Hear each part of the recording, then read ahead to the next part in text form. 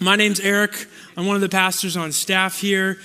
Today, we continue through the Gospel of Luke. In fact, if you need a Bible this morning, there is someone coming, I hope, who has one. You could raise your hand if you'd like one.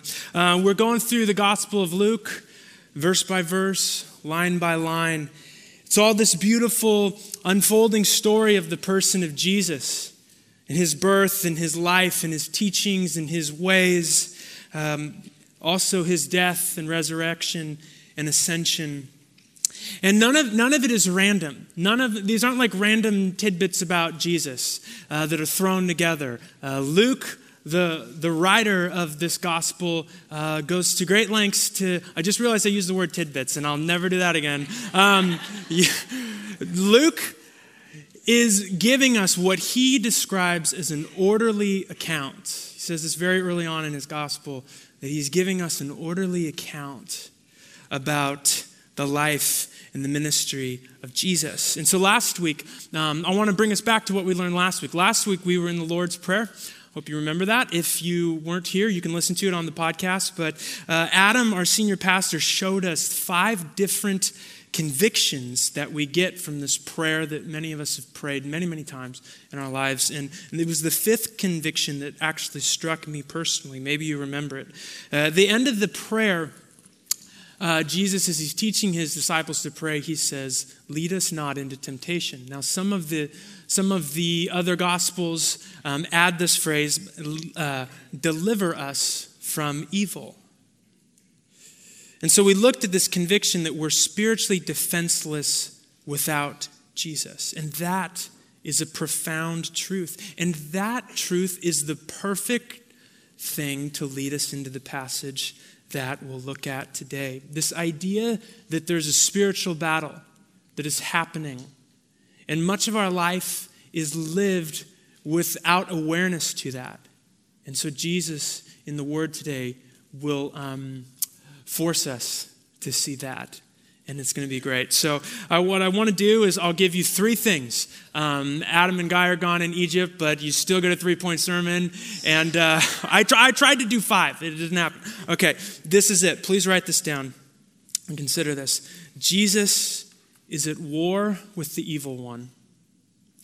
And we'll see that Jesus is stronger than the evil one. And we'll see finally that only Jesus can truly defeat the evil one. So will you look with me? Luke 11, starting in verse 14, all the way to 28. This is God's word. Now Jesus was casting out a demon that was mute. When the demon had gone out, the mute man spoke, and the people marveled. But some of them said, "He casts out demons by Beelzebul, the prince of demons." While others, to test him, kept seeking from him a sign from heaven. But he, knowing their thoughts, said to them, "Every kingdom divided against itself is laid waste, and a divided household falls. And if Satan also is divided against himself, how will his kingdom stand? For you say that I cast out demons by Beelzebul, and if I cast out demons by Beelzebul, by whom do your sons cast them out? Therefore they will be your judges. But if it is by the finger of God that I cast out demons, then the kingdom of God has come upon you. When a strong man, fully armed, guards his own palace, his goods are safe. But when one stronger than he attacks him and overcomes him, he takes away his armor in which he trusted and divides his spoil. Whoever is not with me is against me, and whoever does not gather with me scatters. When the unclean spirit has gone out of a person, it passes through waterless places seeking rest. And finding none, it says, I will return to my house from which I came. And when it comes, it finds the house swept and put in order. Then it goes and brings 7 other spirits more evil than itself, and they enter and dwell there. And the last state of that person is worse than the first. As he said these things, a woman in the crowd raised her voice and said to him, Blessed is the womb that bore you and the breasts at which you nursed. But he said, Blessed rather are those who hear the word of God and keep it. Welcome to River West. We actually believe this stuff. It's true.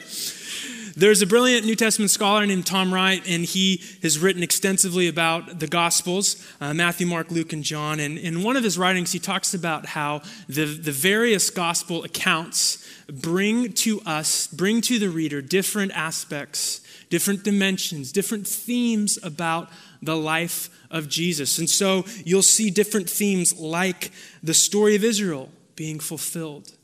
You'll see the theme of personal salvation. You'll see the theme of forgiveness of sin. You'll often see in the Gospels the theme of Jesus' life as an example. You'll see, particularly in the Gospel of Mark, Jesus is the suffering servant. And Luke, in his contribution, in his Gospel, he is often bringing his readers into this reality of Jesus at war with the evil one. He brings it up regularly, constantly reminding his reader that this is happening. Now, what N.T. Wright does in his writings is he says, you want to think of these Gospels like you would a surround sound system. Okay, so just go there. We're in a room. Go there with me. There's speakers obviously up here and there, but imagine speakers that were placed all around the room, creating surround sound. And what he says is when you do that, if you've ever installed a surround sound, you know that you need to tune each speaker properly. You know that the speakers need to be balanced in their volume. And you know that if one is not working, if it's unplugged, if it's distorted, then the whole picture loses some of its power. And he's saying that the gospel's kind of like that. I like to think of it as a guitar. I play the guitar. The guitar I play has 6 strings on it. Now, each string is different. It's different sonically. It's different tonally. But when the strings are properly tuned, when the guitar is set up right, and when it's artfully and accurately played, all these strings work together to create a sweet and beautiful sound. Now, I've played guitar in front of people for a long time, and several times I have broken a string in front of people. Very rarely because I'm a pro, but it's happened a lot, actually. But when that happens, it's not like the whole thing is broken. It's not like the guitar is useless, but you can tell if you listen closely, there's something important that's missing.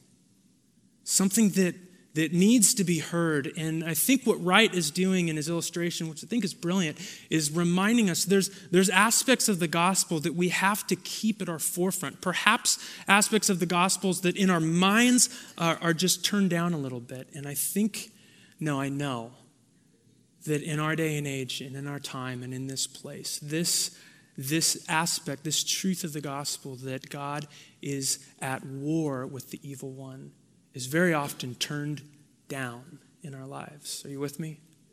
And so what Luke is going to do with us today is he's going to turn it up so that we can hear it and so that we can see great truths about who Jesus is. This will not be a 12-step analysis of how to exorcise demons. Okay, so I'm just going to tell you, next week Chris is going to do that. It's going to be awesome. It's going to be brilliant. Okay.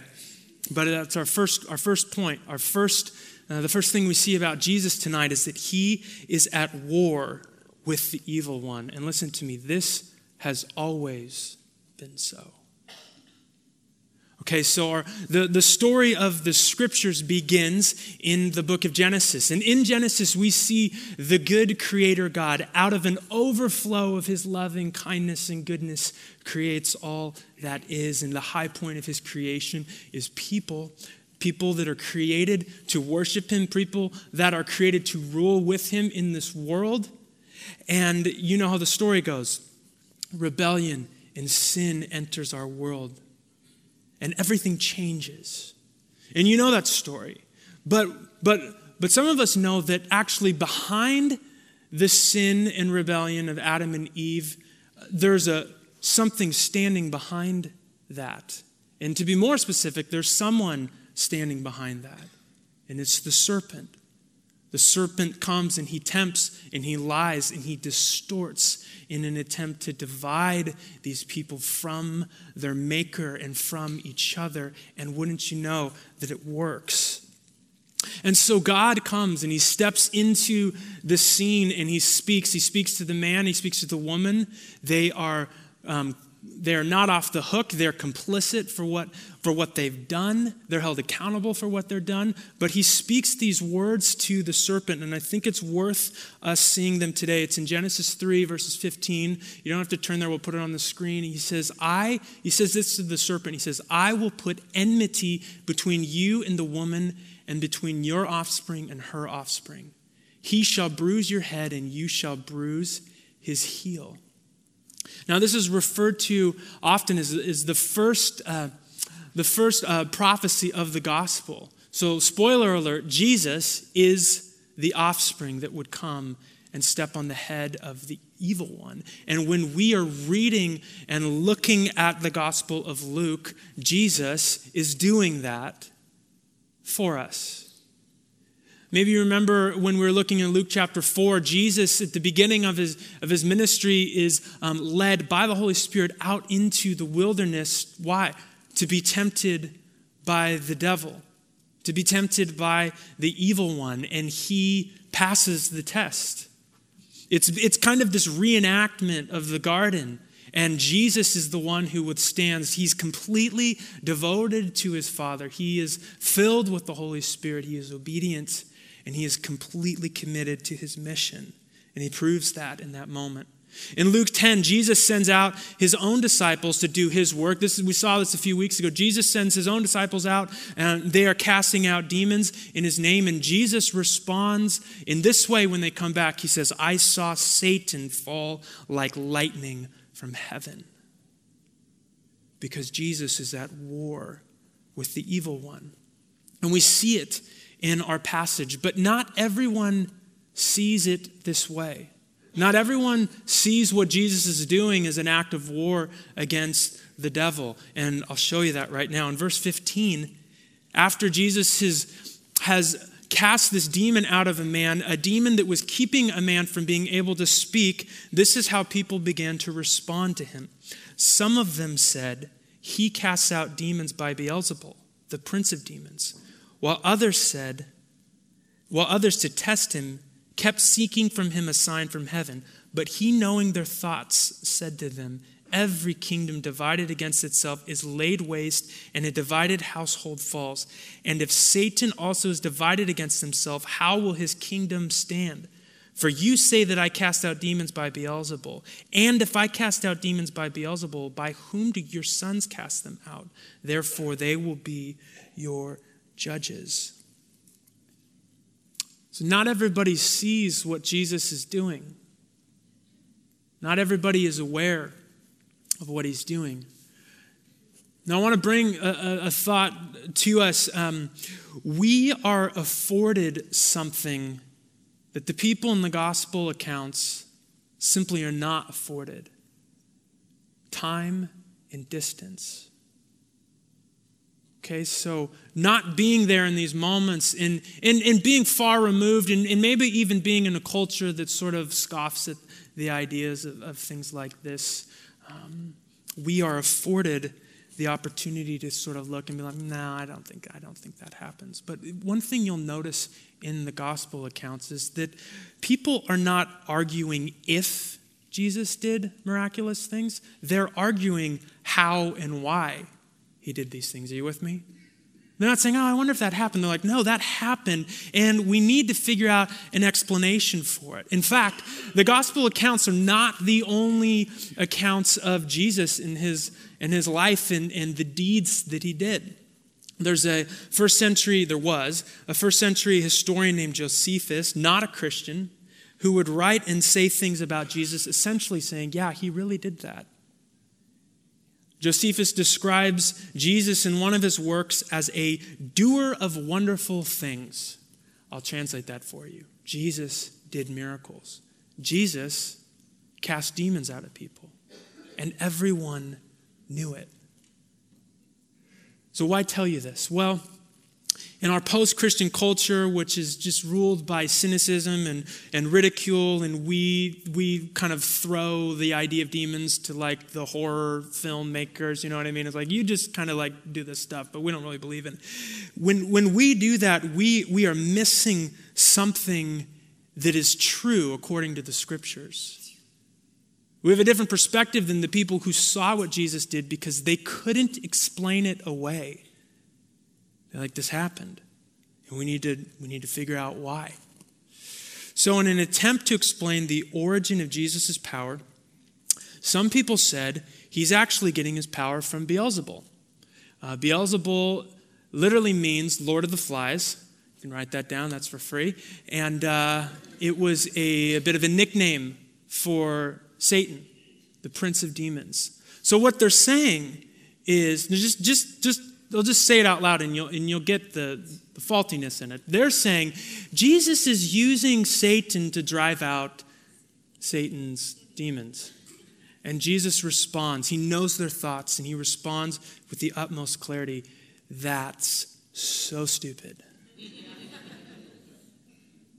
I don't know the tone of his voice, but I like to think of him doing it that way. It's probably nicer. Jesus is saying that's ludicrous. Because Satan and I are engaged in a war with each other.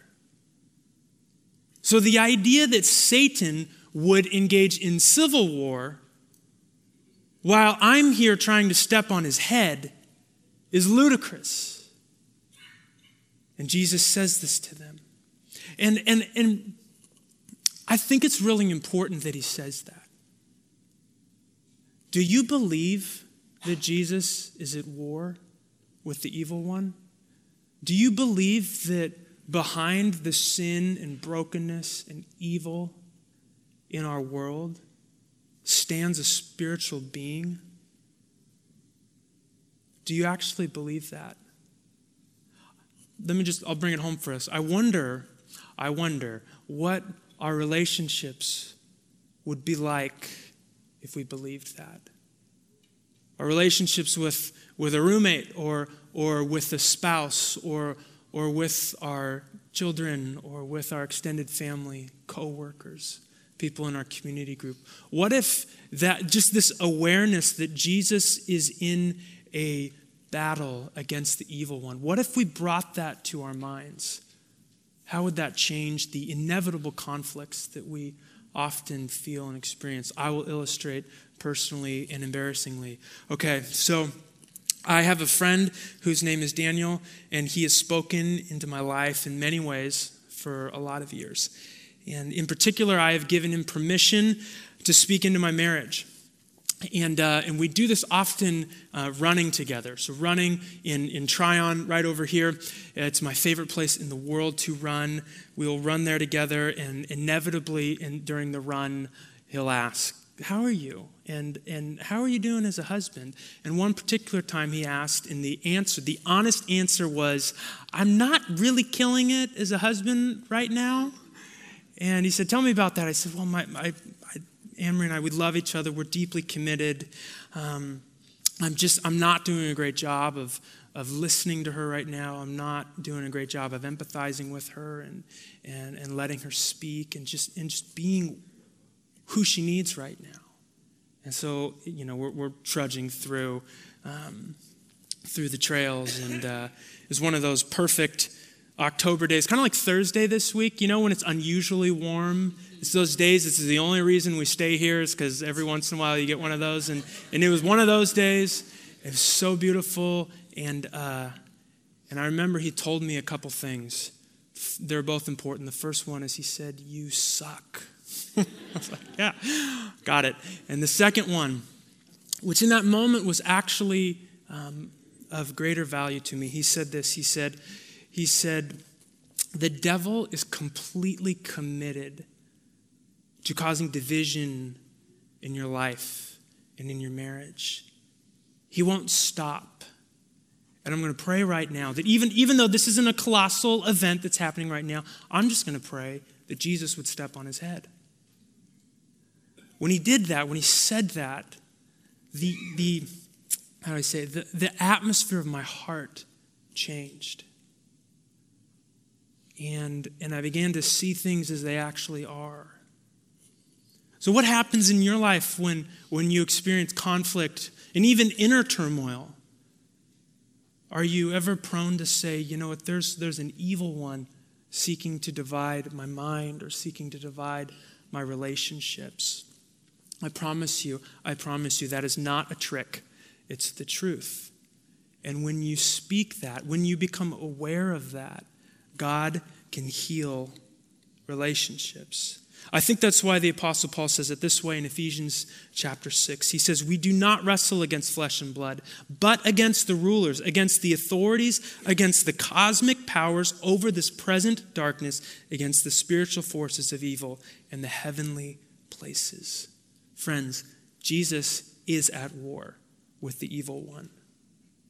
And the second truth is of equal, if not greater importance.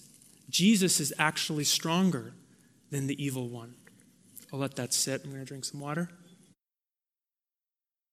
Jesus is stronger than the evil one. Despite what you see or what you've heard, it's not a stalemate that we're witnessing. Jesus is actually stronger. And he goes to lengths to tell us this in our passage. I want to read to you a little bit more of this. Is in verse 20 of chapter 11.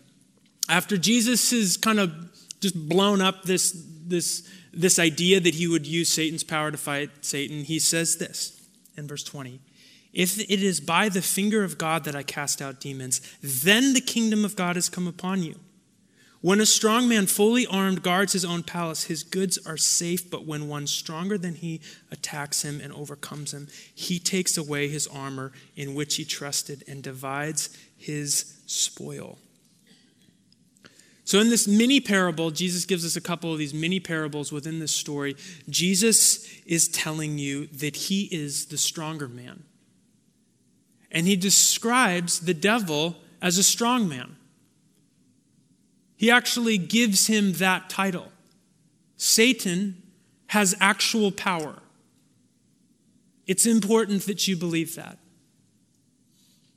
But Jesus is stronger. And Satan, and he gives this parable, he describes Satan as like a strong man who's guarding his goods in his palace. Do you know what the goods are that he's guarding? People. It's not abstract things. It's not just like wealth or money. What he's guarding is people. These are hard sayings from Jesus. There's no way around it. But Jesus, I believe, is telling us that Satan possesses many people in many ways. Sometimes it's like this man in our story. Sometimes it's the man, he's so overcome and overwhelmed and possessed by evil that he can't speak. And we've read other stories in the gospel of like the young kid, and he's like foaming at the mouth. And sometimes it happens in that way. But listen to me, Satan is just as happy to seek to further his kingdom through things like systemic racism, pornography, greed, cynicism, whatever seemingly normal or abnormal, natural or supernatural means possible, he is just as happy to possess lives in those ways. I know, it's super intense, right? And apart from Jesus, the stronger man, his goods are safe. That's what Jesus is telling us. Apart from me, Satan actually, he has this power. And somebody stronger than him needs to step in. And he says, that is what I'm doing. And the way he talks about it is really interesting. Did you notice the phrase? He gives it to us in I believe it's in the beginning of verse 20. He says, if it is by the finger of God. Now that phrase, the finger of God, is an incredibly rarely used phrase in the Hebrew Scriptures. It's used a couple of times, but significantly used in the book of Exodus. So we're going to turn to Exodus chapter 8. this morning, and we'll find ourselves in another battle. This battle is actually between Moses and Aaron against Pharaoh and his magicians. Okay, this is going to get weird, so just go there with me. But what's happening is this is the beginning of the plagues that God uses to redeem and to rescue his people from Egypt. Now, one of the things that's happening in this showdown between Moses and Aaron doing miraculous things is that Pharaoh's got some guys and they're doing miraculous things too. It's bizarre. So the first plague is Moses and Aaron, they are able to turn the water in the Nile to blood. But then, wouldn't you know, the magicians of Pharaoh can do the same thing. And then the second plague, Moses and Aaron are able to send frogs into the land, and the magicians are able to do the same thing. Now, the third plague, something interesting happens. In the third plague, Moses and Aaron send gnats, like with a G, into the land. And something happens. I want to read this to you in verse 18 of chapter 8 in Exodus. The magicians tried by their secret arts to produce gnats, but they could not. So there were gnats on man and beast. Then the magician said to Pharaoh, "This is the finger of God." Brilliant. Jesus is saying, you're seeing something that's unique right now. What you're seeing me do is different. It's different than the kind of power you've seen in the world. What you're seeing right now is the finger of God at work and displayed in my life. Right in front of you. So what's happening is Jesus is saying, if it is by the finger of God that I cast out demons, then the kingdom of God has come upon you. So Jesus is saying, what you're seeing right now is the king, the stronger one. I'm stronger than the power that possessed this man. And I'm showing you that right now. Jesus is saying that's what's true about me. Now, how did we pray last week? Your kingdom come. Friends, when you pray, your kingdom come, it has. The kingdom has come in Jesus. It is advancing in Jesus. And yes, one day it will come in fullness and we'll see the power and reign of Jesus on the earth. And we long for that day. But remember this, Jesus is telling his disciples, whoever's listening, he's saying, when you pray, your kingdom come, the king is standing in front of you. Wherever Jesus is, the kingdom of God is. Jesus comes, and it is in his life that he's stepping on the head of the serpent. The birth, life, death, and resurrection of Jesus is I think this is one of the ways that I like to think about it. All those events culminating on the cross was to Satan what D-Day was for the Nazi regime. Are you with me? Jesus is saying the reason demons are shuddering when I step into the room is because they know that their defeat is imminent. When Allied troops invaded the beaches of France, it became known that the war would end and that victory was coming soon. And Jesus is telling us victory's coming. He's standing in front of you. So I ask you this morning, do you believe that?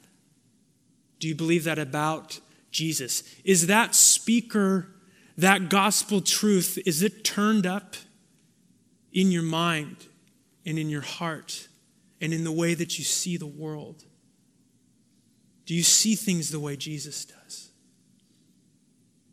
I hope we will. I hope as a community we will grow to see that Jesus is stronger than the evil one. And here's the final truth about Jesus. Only Jesus can truly defeat the evil one. Which sounds kind of like the point I just made. But Jesus knew their hearts. He knew their thoughts in our passage. And I think he knows our thoughts as well. Because you may be thinking, really, there's a lot of ways to deal with evil. And let's extend it past like the demonic let's broaden it a little bit.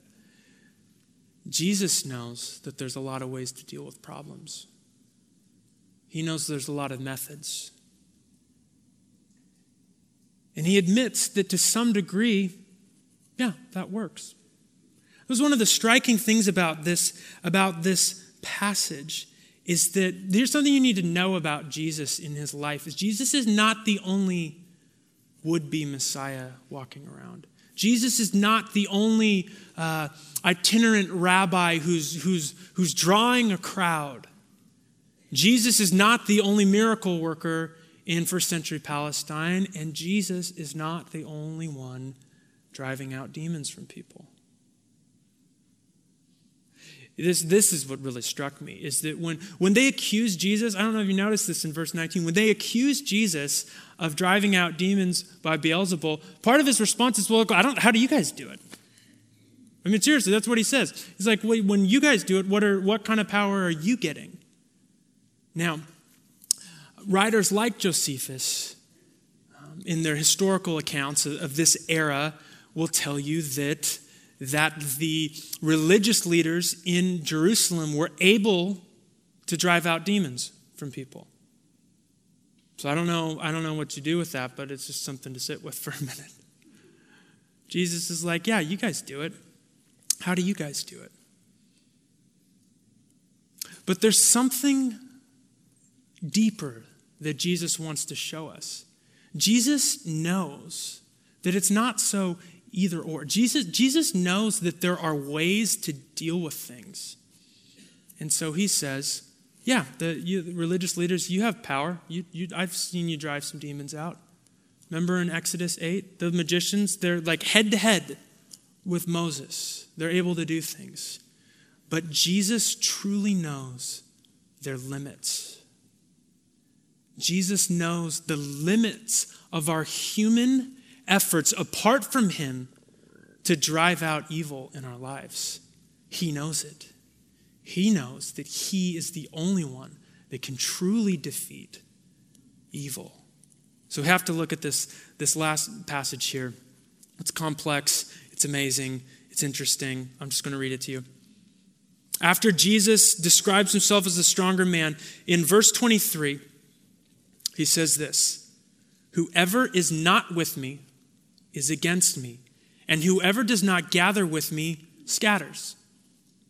When the unclean spirit has gone out of a person, it passes through waterless places seeking rest, and finding none, it says, 'I will return to my house from which I came.' And when it comes, it finds the house swept and put in order. Then it goes and brings 7 other spirits, more evil than itself, and they enter and dwell there. And the last state of that person is worse than the first." Welcome to church. If you invited your neighbor, sorry, this is what we do. But just think about that for a second. This is what I believe. This is a complex passage. This is what I believe Jesus is saying. He's saying, when I cast out a demon from someone, I am the stronger one, and I defeat the evil one.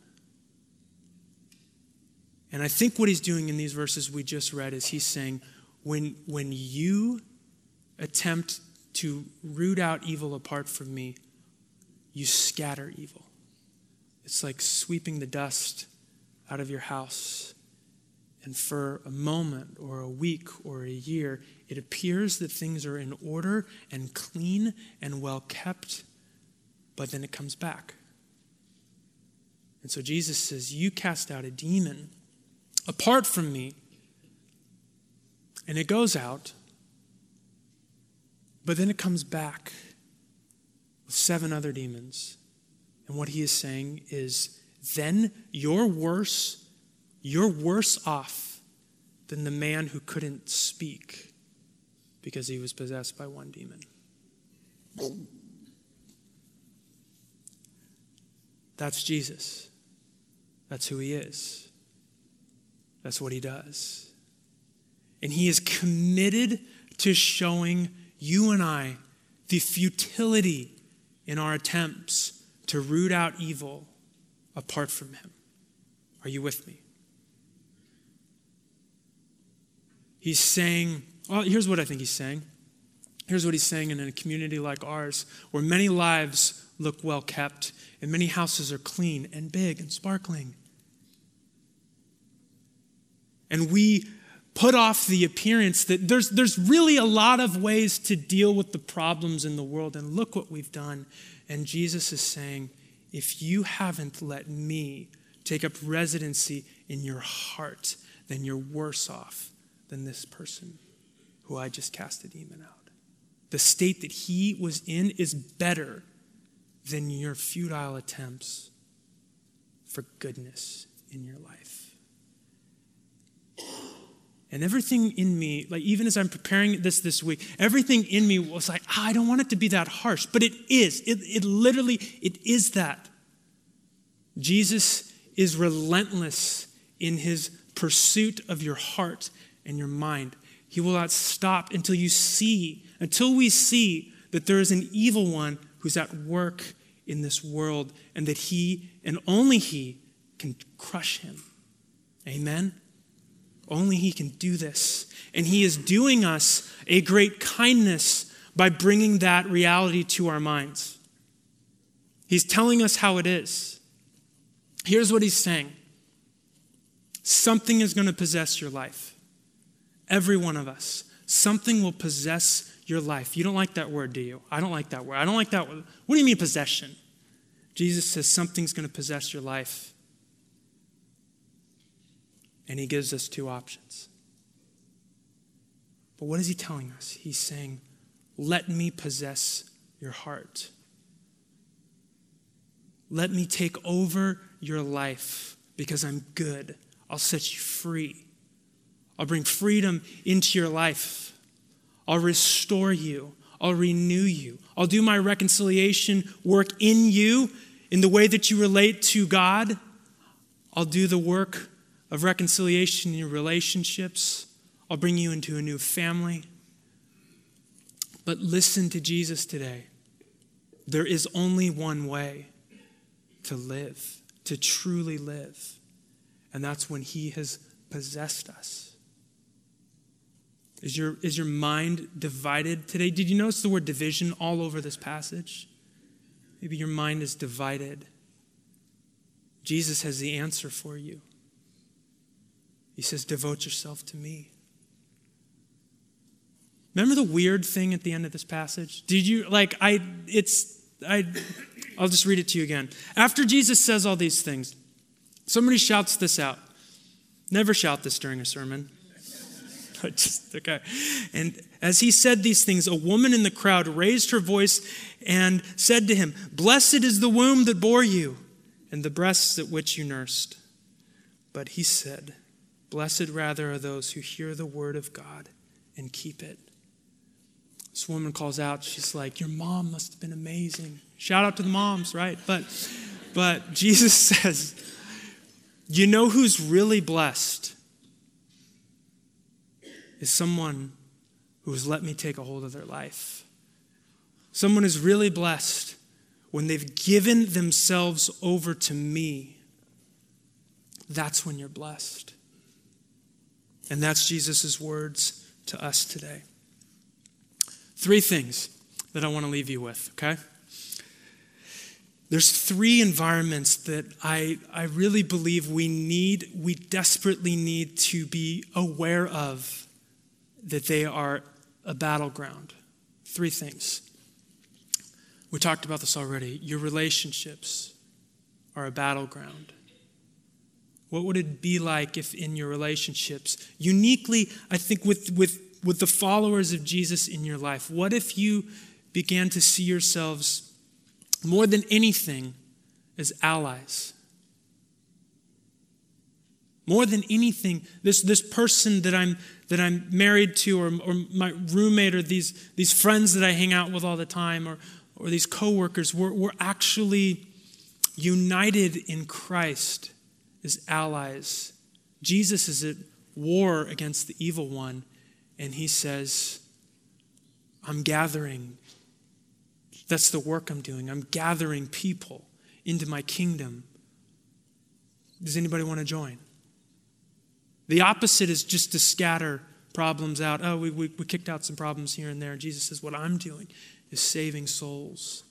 I'm gathering a community for myself. What if you viewed the people in your life, particularly even some of the people where the conflict arises, and you said, we're in this together, actually. So relationships, number one. Number two, the second environment is this environment. When we come and gather together as the worshiping community of Jesus, our worship is an act of war. Okay? Our worship is us seeing Jesus as he is. In this battle against evil, and we, with our hands held high, singing his praises, are saying, we're with Jesus. Okay? Our worship is a battle. And the third is this. And I'm going to invite our team up to lead us in worship. But the third environment is prayer. And that's what we're going to do today. In the time that we have, we're going to pray together.